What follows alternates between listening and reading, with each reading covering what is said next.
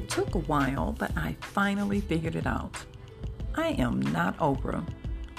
It's not that I had delusions of grandeur, but like Oprah pretended to be Barbara Walters in her early days, Oprah was in the back of my mind when I launched my podcast. I did a number of interviews that lasted over 40 minutes, and I expected the audience to cling to every word. But I didn't have an audience. I didn't have the experience, and I didn't have Oprah's skills.